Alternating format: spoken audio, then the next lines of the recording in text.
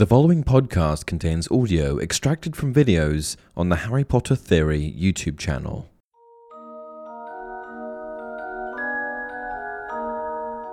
Hey everyone, welcome to another installment of Harry Potter Theory. Today, we're going to be discussing some popular fan theories pertaining to none other than Hermione Granger. I'm going to discuss 5 theories in total, starting with the worst and working towards the best. I'll be kicking things off with a completely terrible theory and progressively working my way towards what I feel is the best one. If you enjoyed this type of video, let me know by liking the video and leaving a comment. I've got 5 more Hermione theories ready to go, and I can also do it for other characters. Anyway, let's get started. 5. Hermione is Harry's sister. Yes, you heard that correctly. This popular Harry Potter fan theory suggests that the boy who lived, Harry Potter, is in fact related to Hermione Jean Granger. I think we can blame George Lucas and the relation between Luke and Leia for this one. This is a messed up theory for many reasons, and it's completely logical, but let me entertain you with just a few of the main arguments for why and how these two may be related. The original theorist kicks things off by pointing out that Hermione's behavior with Harry is very sister-like, and that there is something unique about their friendship in an unromantic way. This point seems far too vague and provides zero evidence that the pair are related. Having a feeling that there is something unique about a relationship isn't supporting evidence for a theory. The next point made is that Hermione knew a lot about Harry before arriving at Hogwarts. Again, this piece of evidence isn't really significant at all. Harry was famous, his name was everywhere, and Hermione is the type of person to read up on things. Of course she knew about Harry. Everyone did. Next, the point is made that J.K. Rowling has a tendency to describe physical resemblances between relatives in Harry Potter, but that Hermione was never described as resembling her family. This is one of the weakest arguments for this theory so far. There are many other arguments more or less on the same level as the ones noted above that support, I use that very loosely here, this theory. However, it seems as though the main supporting claim this theory boasts is that Lily and James may have had a secret child that they put up for adoption, Hermione. This is one of the worst theories I've heard, particularly as J.K. Rowling has admitted that she felt as though Harry and Hermione should have ended up together. 4. Hermione was homeless. In the trio's last few years of school, the threat that was Voldemort and the Death Eaters seemed to be getting nearer and nearer, closer to home each and every day.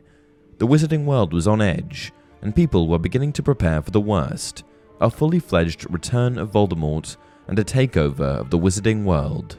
However, Voldemort's return didn't just mean bad news for the wizarding community, it also, unbeknownst to them, posed a significant threat to Muggles and the Muggle world. Cue Hermione and her parents. Knowing that the danger would eventually stretch beyond the confines of the wizarding world, Hermione Granger knew that she would have to make a difficult choice. She would have to decide whether or not she would wipe her parents' memories. Given that Hermione was a prominent figure in the fight against Voldemort, it made her a target, and by extension, her parents. This prompted her to take action, with Hermione eventually erasing her parents' memories. After wiping their memories, Hermione didn't return home until the threat that was Voldemort had been eliminated, which meant that close to a year went by before she eventually returned home. She was homeless. One dark Potter theory suggests that Hermione was actually homeless for a lot longer than 1 year, wiping her parents' memories several years before 1997. This theory is supported by the fact that Hermione was always with either Harry or Ron during vacations. She spent her entire summers at either Grimmauld Place or the Burrow, not spending any time with her parents at all. After seeing writing on the wall that Voldemort was coming back, Hermione freaked out and, hoping to keep her parents as safe as possible, wiped their memories years before we had previously thought. Hermione is a smart girl, so acting in advance like this does make sense, but I'm not sure I totally buy it. 3. Hermione's academic excellence. Now, it should come as no surprise when I tell you that Hermione is highly intelligent. In fact, in one of my videos where I rank the 10 most intelligent characters, I put Hermione at number 2. While studying, Hermione Granger was one of the most talented witches of her entire year, and the entire school for that matter. In fact, Hermione may have been one of the most studious and brightest witches to have ever graced Hogwarts. She began attending Hogwarts at the same time as Harry, Ron, and given her affinity for learning and knowledge, it's no surprise that she became a talented witch. She had a thirst for knowledge, and, through her dangerous adventures with Harry and Ron, became ready for anything and everything that came her way. She was well-rounded, competent, and a quick thinker, able to think critically under all kinds of pressure. Not only was she studious, she was just naturally very intelligent.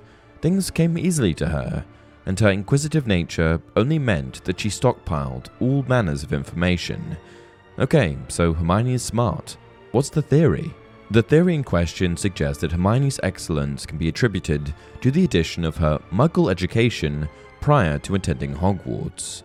In one of my older videos, I discuss all of the subjects taught at Hogwarts, 21 to be exact, and one thing that you may or may not know is that many basic foundational skills taught in Muggle school are excluded.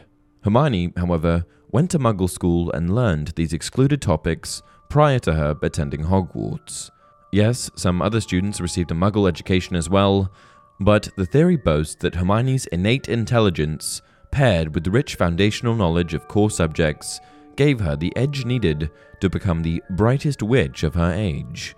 Compare that to Ron, who can't spell for toffee, and this totally reasonable theory completely checks out. 2. Hermione's true bloodline. As far as we know, Hermione Granger was a Muggle-born witch born in 1979 to Muggle parents Mr. and Mrs. Granger. According to canon, Hermione didn't realize that she was in fact a witch until she received her Hogwarts letter at the age of 11.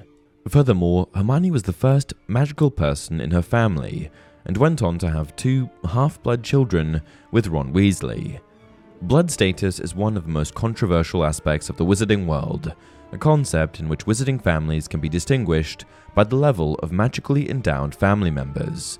Generally speaking, people are slotted into one of the following categories: pureblood, half-blood, or muggle, with the special term muggle-born referring to a witch or wizard with 2 non-magical parents. Hermione is a muggle through and through. This theory, however, is about to bust that wide open. In the 6th Harry Potter, Professor Horace Slughorn asks Hermione if she is related to a certain Hector Dagworth Granger, to which she responds that she doesn't think so because she is a Muggle-born. So, who was Hector Dagworth Granger? Why, a wizard of course, a British one that founded the most extraordinary society of potioneers. This leaves one big question. Is it just a coincidence that he shared a name with Hermione? Is it impossible for them to be related? The theory in question suggests that Hector was one of Hermione's ancestors, and that there have been a long line of squibs, non-magical wizards born to at least one magical parent, in the Granger family tree. This would explain Hermione's parents visiting Diagon Alley, and might also explain the connection to Hector Dagworth Granger. An intellectually impressive ancestor does seem about right for Hermione. This one's a bit of a stretch, but the theory is sound, and I do quite enjoy it. 1. Hermione's time crunch. Before we get into this one, let me explain time turners. Time turners are magical devices manufactured by the Department of Mysteries used for time travel. A typical time turner is operated by turning an hourglass, which directly corresponds to the number of hours that you can travel back in time. Traditional time turners are limited in that you are only able to travel back a maximum of 5 hours. In the 1993 school year, McGonagall gifts the time turner to Hermione so that she's able to attend additional classes. Hermione's immense workload finally seemed to be getting to her. Every night, without fail, Hermione was to be seen in the corner of the common room, several tables spread with books, arithmancy charts, rune dictionaries, diagrams of muggles lifting heavy objects, and file upon file of extensive notes. She barely spoke to anybody and snapped when she was interrupted. But did McGonagall really gift Hermione the time turner, or was it acquired another way? This theory challenges that. Though not particularly developed, this theory is quite an interesting one, and entirely plausible at that. It suggests that, rather than being given a time turner by McGonagall, Hermione stole the time turner from the Department of Mysteries with Dumbledore's help. The main support behind this theory is that in the Order of the Phoenix, when the trio visit the Department of Mysteries, Hermione seemed to already know certain things about the department, things that would require being there before. This might also better explain why a student was entrusted with a temporal manipulation device. And that's it for this video. What do you guys think? Had you heard of these theories before? Do you want 5 more of these on Hermione? Another character? Leave a comment down below and don't forget to like, subscribe to support future content. Until next time, remember, awful things happen to wizards who've meddled with time.